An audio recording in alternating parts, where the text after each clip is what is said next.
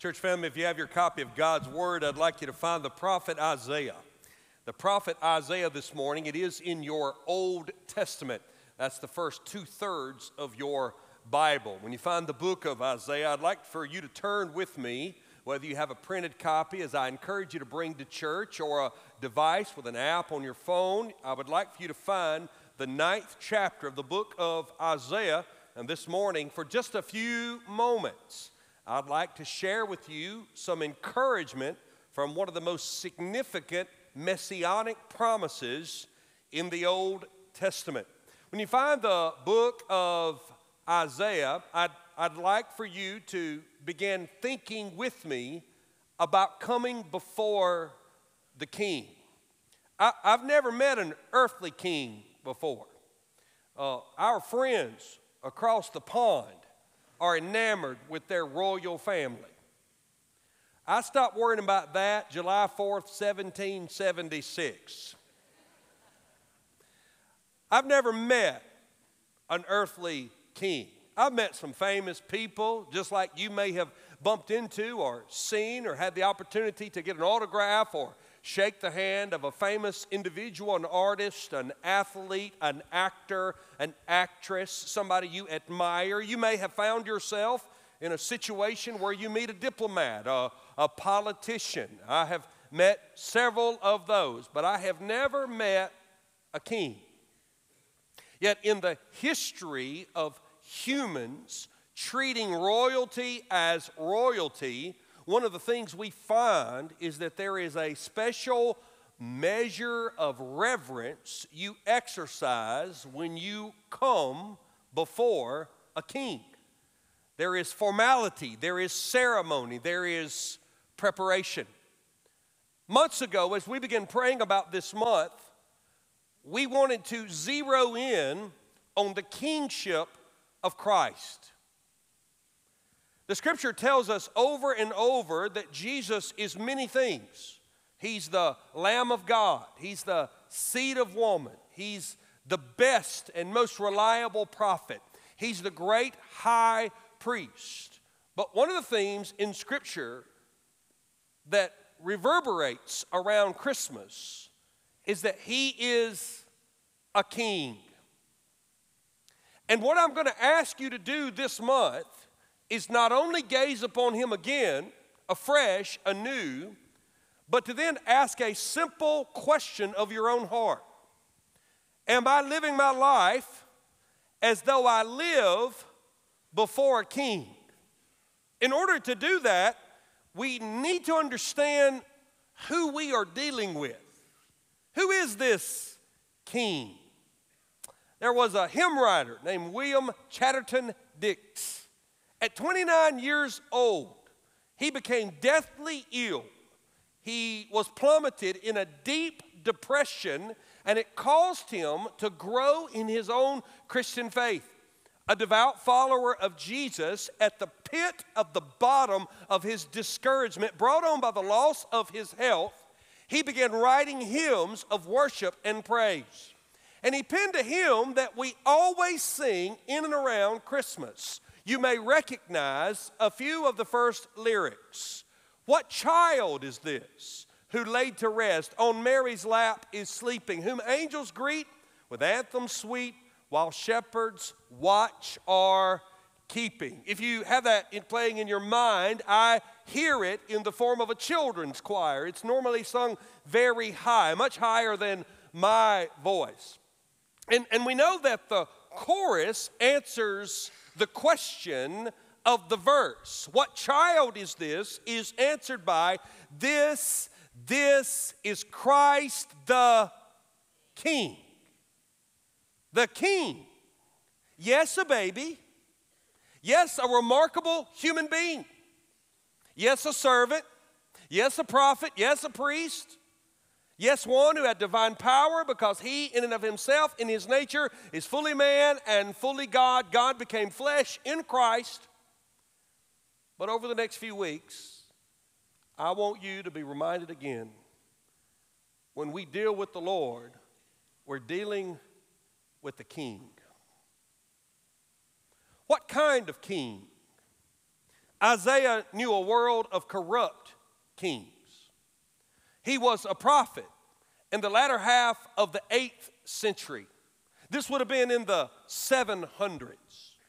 The nation of the Jews, what was known as the people of God, Israel, had long since divided into a northern kingdom called Israel and a southern kingdom called Judah.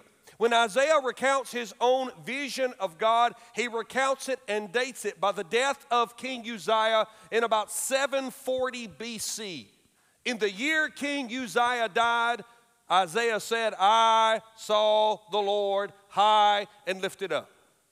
And the reason that God spoke through Isaiah is because the southern kingdom of Judah and the northern kingdom of Israel were in deep trouble.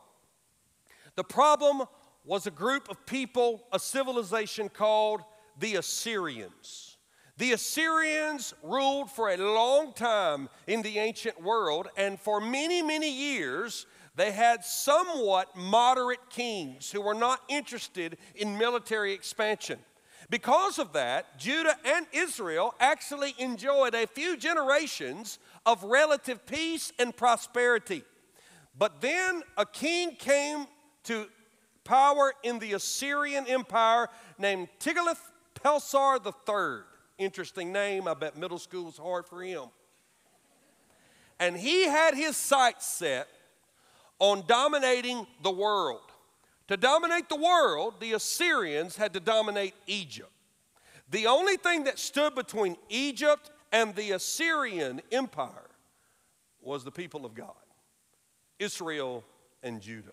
What were they going to do? There were groups in Damascus, the ancient Syrians, who made an alliance with Israel. And King Ahaz, the king of Judah at this point, had a choice to make. Would he try to fend off the Assyrians on his own? Or would he join with the hated northern kingdom Israel and form an alliance? Sadly, as is so often the case of corrupt politicians, he had two tough choices and he made neither. Rather, he decided to approach the enemy, the Assyrians, and form an alliance with them. And when he did, he betrayed any loyalty that was left in this people to the Lord God, who had said, I will be your defender, I will be your protector. And Isaiah has the tough task of calling down the prophetic judgment of God on this situation. Yet in chapter 7 and in chapter 8 and in chapter 9, we find that in the midst of sorrow, Isaiah is prophesying that a deliverer is coming. This is what messianic prophecies do. Messianic is just the word that roots from Messiah. Messiah is the ancient word in the Hebrew that was designated for Christ. It means anointed one. In fact, the New Testament version of Messiah is rooted in the idea of the anointed, chosen one of God, which in the Greek is Christ or Christos. And so when we read the passages in the Old Testament about the Messiah, it is a reference to the coming anointed one of God, the great Christ that was promised. And we find it all throughout the Old Testament, which proves that Christmas was not a reaction. Christmas wasn't a knee-jerk act. Christmas wasn't God walking around in heaven frustrated and saying, well, maybe we ought to send Christ. Christmas was the culmination of a plan that God had in place before he made Adam and Eve. That's how big my God is. My God is so sovereign that he knew creation would cost him his son, and he created us anyway. And so when we begin to unpack these messianic promises, we find ourselves to these two verses. This morning I could spend weeks in Isaiah chapter 9. You're thinking, thank you that you're not going to do that, Pastor. And so I just found myself gravitating toward verses 6 and verses 7. I'd like to read the word of God to you this morning. Read along with me silently. For to us a child is born, to us a son is given, and the government shall be upon his shoulder. And his name shall be called Wonderful, Counselor, Mighty God, Everlasting Father, Prince of Peace. Of the increase of his government and of his peace there will be no end. On the throne of David and over his kingdom, to establish it and to uphold it with justice and with righteousness from this time forth and forevermore. I love the last part. This is where we're going to get to. This is the great crescendo. The zeal of the Lord of hosts will do this. What kind of king do we have? Who is this king? And the reason that this matters is because everything in your life is connected back to what you think of God. Everything in your life is connected back to your perspective of God. The great theologian and pastor Martin Lloyd-Jones said it this way. He said, ultimately, there's only one thing that matters: what you think of him. I'd like to share with you what Isaiah thought of him. What kind of king is this? Well, first of all, this king is a precious gift. Are you done with your Christmas shopping? I'm ahead of schedule because I don't Christmas shop. I Christmas click. Boxes are coming in left and right. The other night I sat down for dinner and the UPS guy passed me the potatoes. My dog likes him more than he likes me.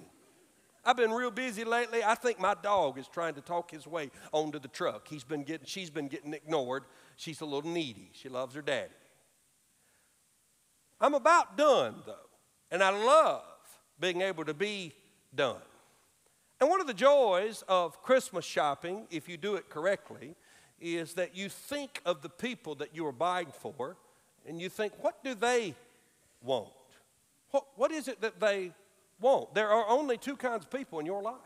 There are those that are very hard to shop for. And then there are those like me. I always keep my Amazon box full. I'll forward it to anybody.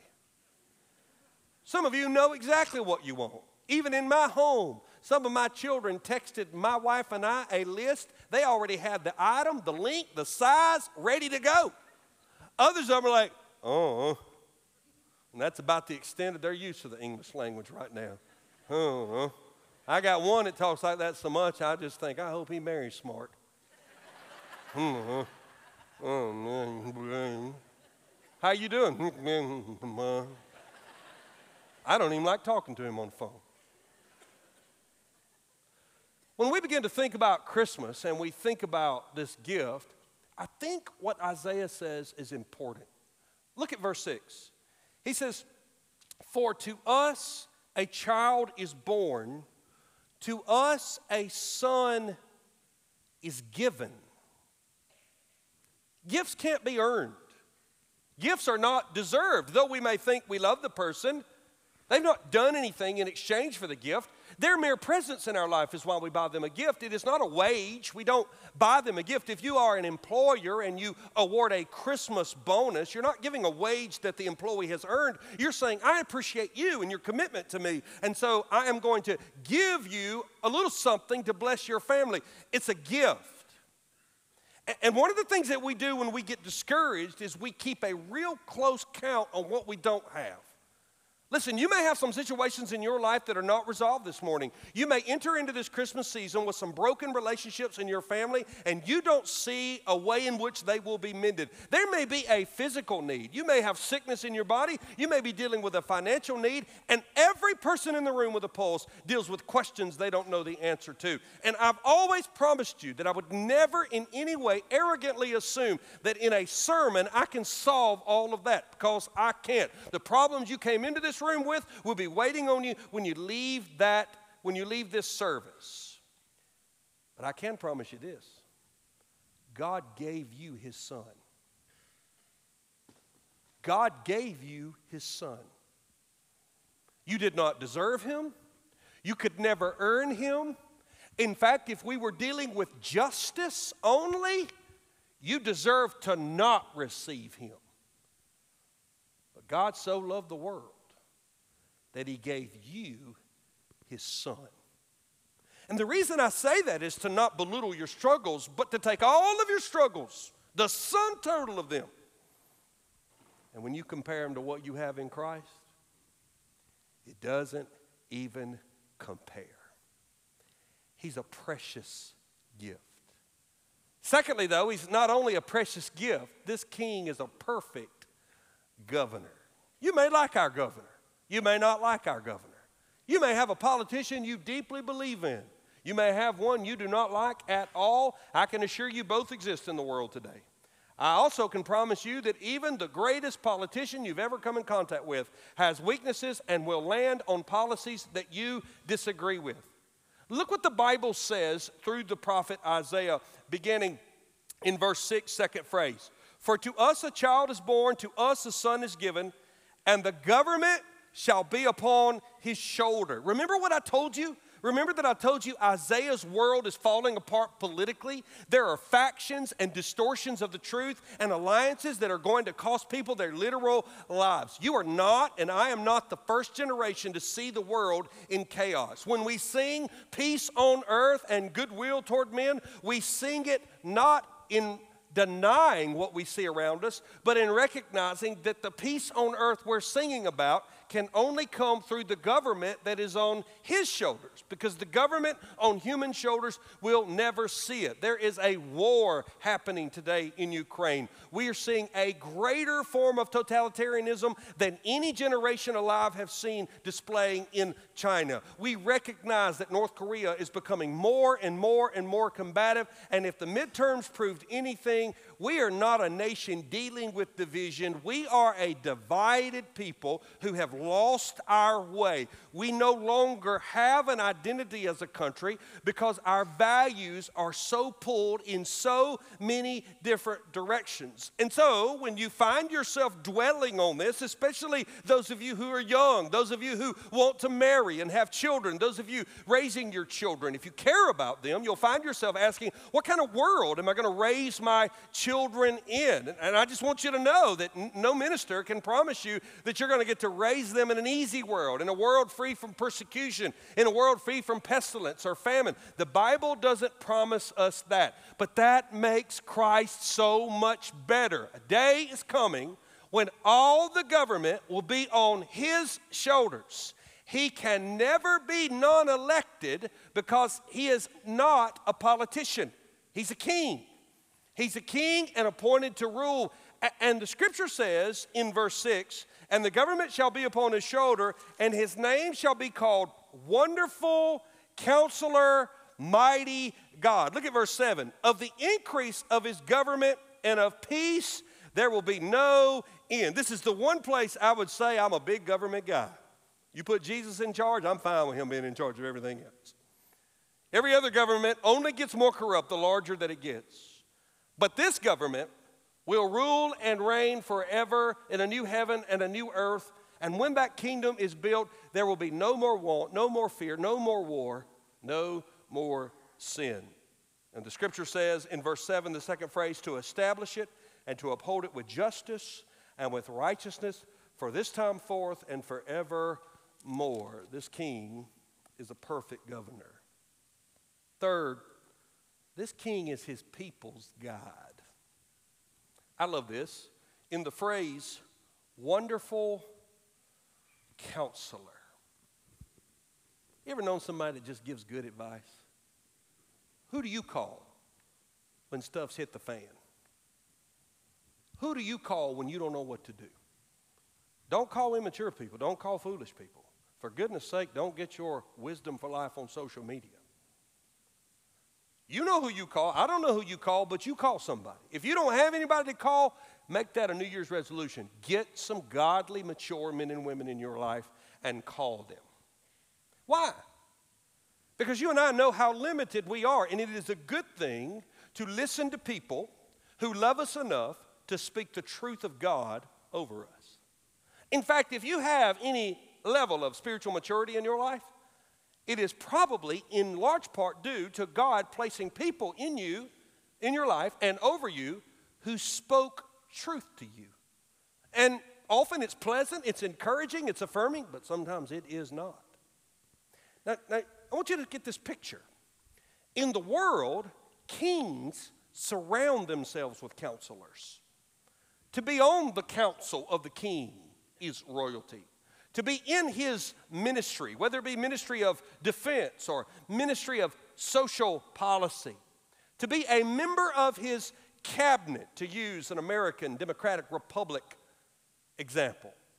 So wise men and women who rule gain counsel from counselors. That's not what the passage says, though. The passage says that this king gives counsel. That every person in this room, by the name of Jesus, can speak to the king. When you bow your head to pray in the morning, you are not speaking to baby Jesus. When you bow your head to pray in the morning, you're not speaking to a defeated, crucified peasant. You are speaking to the king. The first century believers understood this so much that the writers of the New Testament had to say, don't be scared to approach him. You can approach the throne, not the place, not the desk, not the counselor's couch, the throne of grace with confidence, which means you're speaking to a king. Listen, it's just really hard for a husband to mistreat his wife if he's talked to the king about it. It's very hard for a woman to grow bitter against her husband if she's speaking to the king about it. Parenting is not easy, but it is really hard to do a bad job parenting if you speak to the king often. You may be a sophomore in college or a 77-year-old. Keep speaking to the king because this king is a counselor. He wants to guide you. He is not the author of confusion. This king is his people's guide. Number 4, this king is a powerful and perpetual God. Look what the Bible says at the second half of verse 6. Everlasting Father, Prince of Peace. If you know anything about earthly kings, they don't last forever. You and I saw our neighbors across the pond mourn the death of a queen that ruled for a tremendous period of time. The longest in the monarchy's history. And yet she still died. Isaiah says, in the midst of fallen leaders and rising leaders, when this king comes, he will reign forever. And not only will he reign forever, he says, Everlasting Father, Prince of Peace, of the increase of his government and peace, there will be no end. So he's always going to be in charge, and he will always have sufficient power to carry out and execute the rule his reign requires. There is never a deficit in his government. And the perpetual part is so significant. In fact, when you think about what the Old Testament talked about in relationship to the king, I think about what Daniel said. Daniel saw him in a vision, and he said, I saw in the night visions, and behold, with the clouds of heaven there came one like the Son of Man, and he came to the Ancient of Days and was presented before him. So the Ancient of Days, of course, is the Lord God, and the Son of Man is Jesus. And to him was given dominion and glory and kingdom that all peoples, nations, and languages shall serve him. Is that not the same picture that's painted in Revelation? When John sees the throne at the end of human history as we know it, every tribe and every tongue and every nation will be represented. This is why we believe in missions. This is why we send people to let the world know about Christ. We are joining in the fulfilling of the consummation of a king by exposing the gospel to every tribe and every tongue and every people group. And languages should serve him. His dominion is an everlasting dominion which shall not pass away, and his kingdom one that shall not be destroyed. If I think about his kingship, if I think about who he is, I often think about my table of contents in my Bible. I think about how it speaks to us in so many powerful ways. I think about how in Genesis he's the seed of woman and the offering of Abraham. He's called the tribe of Judah. In Numbers, the scripture says that he's the star of Jacob. In Deuteronomy, he's the greater prophet than Moses. In 2 Samuel, he's the son of David who will be a better David and who will rule forever. In Psalms, he's the Lord's anointed one. He's the righteous sufferer. He's the king priest from the order of Melchizedek. In Isaiah, he's the virgin conceived Emmanuel. And in Micah, he's the babe born in Bethlehem. Every promise, and there are hundreds of them, came true that night, not to usher in an insignificant baby, but for the coronation of the birth of a king. This is who we serve. I cannot stress this enough. When your life is faced with challenges you don't understand, very quickly your perspective, your perception of the greatness of God will determine your values and your decision making. If your faith is in the Christian bubble you think Jesus is creating around you, brother or sister, when that bubble is popped, your faith will be bankrupt. If your faith is in the faith of others around you, when they fall, your faith will falter. But if your faith is in a king who is perpetually a God who reigns and rules, then though the earth may tremble and the heavens may shake, he does not move. He can exalt me or allow me to suffer. He can kill me or give me breath, but he does not move. And when he does not move, then my heart has something or someone upon which to build my life. And when my life is on the rock, then I'm more prepared to live before a king. I just got a few more. Not only is he a perpetual and powerful king, this king is a peace giver. I love how it says it in verse 6. He says, Wonderful Counselor, Mighty God, Everlasting Father, Prince of Peace. Kings are often measured by what they conquer. But when you conquer everything, then the only thing you have to give out is peace. You see, there's only one way for a king to have peace eternally. It's for him to be large and in charge. You know, in heaven, there'll be total peace. There'll never be a broken relationship. There'll never be a tear shed. There'll never be a war. There'll never be acts of violence. There'll be total peace. Peace is rooted in the history of God's people all the way back in the Old Testament when we think about shalom. Peace be with you. It's always remarkable to me to come in contact with a sister in the faith or a man in the faith who operates with the peace of God. And that peace, of course, is given to us by him. I'm going to close with this one. This king comes with a passionate guarantee. Don't you get tired of guarantees? Think about all the guarantees you're seeing this Christmas season. Here's just a few examples. 100% satisfaction. Satisfy who? Lifetime guarantee. I had to learn a few years ago, it's the lifetime of the product, which is 1 day before it breaks. Money back guarantee. A 30-day guarantee. Try before you buy guarantee. Have it now, pay for it later. And then the lowest price guarantee. I've been thinking a lot about guarantees. I'm in the market for a new pair of duck waders. If you want to ruin a duck hunt, let one of them leak.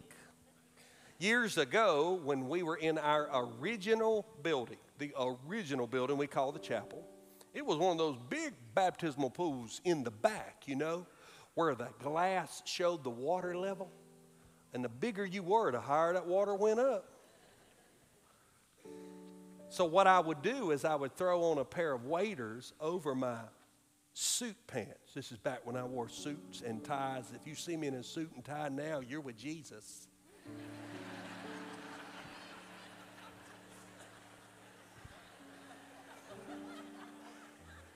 Don't want to see pastor come over, especially on his day off with a tie on. You're like, I'm going to get better. When we first got here, a dear friend of mine had a pair of waders. I said, can I borrow those for my very first baptism? He said, yes. I slid the waders on very quickly backstage, tucked my tie in them, went out there, and a warm sensation ran down my leg. Thank goodness I had on a dark suit, because I preached the whole message wet from the waist down. I called my friend. I said, your waders leak. He said, I meant to tell you that. So when I returned them, they had a few more holes in them. And as I've been studying this idea of investing in a new pair of duck waders, it's really not about the waders. It's all made in China. It's the guarantee that the company will fix them when I poke a hole in them, and I will poke a hole in them. I can break anything, and I can spill peanut butter. I will poke a hole in them. So I've been reading up on these guarantees, and you know, even the best guarantee, they pay some really smart lawyers to have the loopholes they need to protect their business, because the truth is, anything made by man can be broken, and if you want to know, give it to me. I love how this passage ends, though. This is what he says. The zeal of the Lord of hosts will do this. The word zeal comes from a Hebrew word that relates back to the word jealousy. Now, when we think jealousy, we think of the negative connotation, and the Bible speaks against that. But actually, God is jealous in a righteous way. He's jealous for his glory. He will not share it. He's also jealous for redemption. He longs for people to know him. And when you're God, being jealous is not sinful, because there is no greater object to which glory can be bestowed upon. There is no greater being. There's no greater person or purpose. And so the zeal of Christmas, it's not that we were just in need and we pleaded our case. It's that God, in his jealousy for his glory, said, I will accomplish my purposes. And that gives me such great hope that it's not in me. That my faith is not in my ability to perform or even my own ability to believe. It is in the zeal of God. And nobody makes a guarantee like God. Nobody does. And you know what you want if somebody says they're going to guarantee something, you want them to deliver. If you deliver on the first promise you make me, I'm liable to believe you on the second one. If you deliver on the second promise you make me, I'll believe you even more on the third one. Well, the first promise, he's already delivered. In fact, Mary delivered him.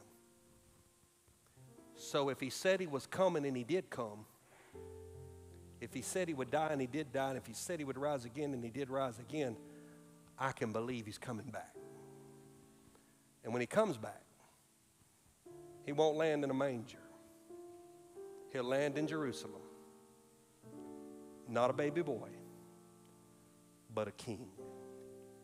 Come before the King this Christmas. Renew your perspective of his greatness. It doesn't make any difference to me whether you're managing a business, teaching a lesson plan, preparing a meal, or practicing free throws. Live your life before the King. And when you do, you'll find as your faith grows, so too does the marrying of your heart to his agenda, which is to bring others before the King. This morning, we have some special business to address and to take care of as a church. I'm going to pray for us. When I say amen, guests, you're free to leave. Members, I'd love for you to stay for a time of business. We have two wonderful issues to address and one serious one, a difficult one. It is so tender and so difficult that any of you that have children in the room with you this morning, we've made special arrangements for you. If you have a fifth grader or younger in the room, during the transition of the room, our children's ministry is ready to receive them right by the desk. A quick sign-in. We will hold them for a few minutes as we have a very brief business session as a church. Again, to approve next year's budget, to talk about leaders, but then to address an issue that has come up.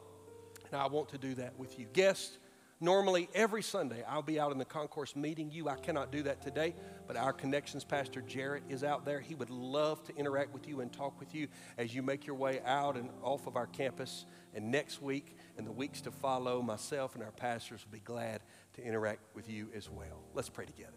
Father, thank you for your word and the opportunity this morning to be reminded of the kind of king that you are. Lord, I pray now as we leave to go our separate ways, that we would live our life before the King, and that we would honor you in what we do and what we say. And Father, even now as we prepare as a church to navigate situations that have come upon us, we pray your grace and your blessings. Thank you for every guest who's joined us here today. Lord, we pray your blessings on the rest of our week. And for that soul that needs encouragement, help them to know that right this minute, our prayer room is open. Our counselors are there, and they would be more than happy to pray with any person under my voice about any decision that they have. Father, thank you for every person that's worshiped with us online and those that have joined us live. In Jesus' name, amen. God bless you.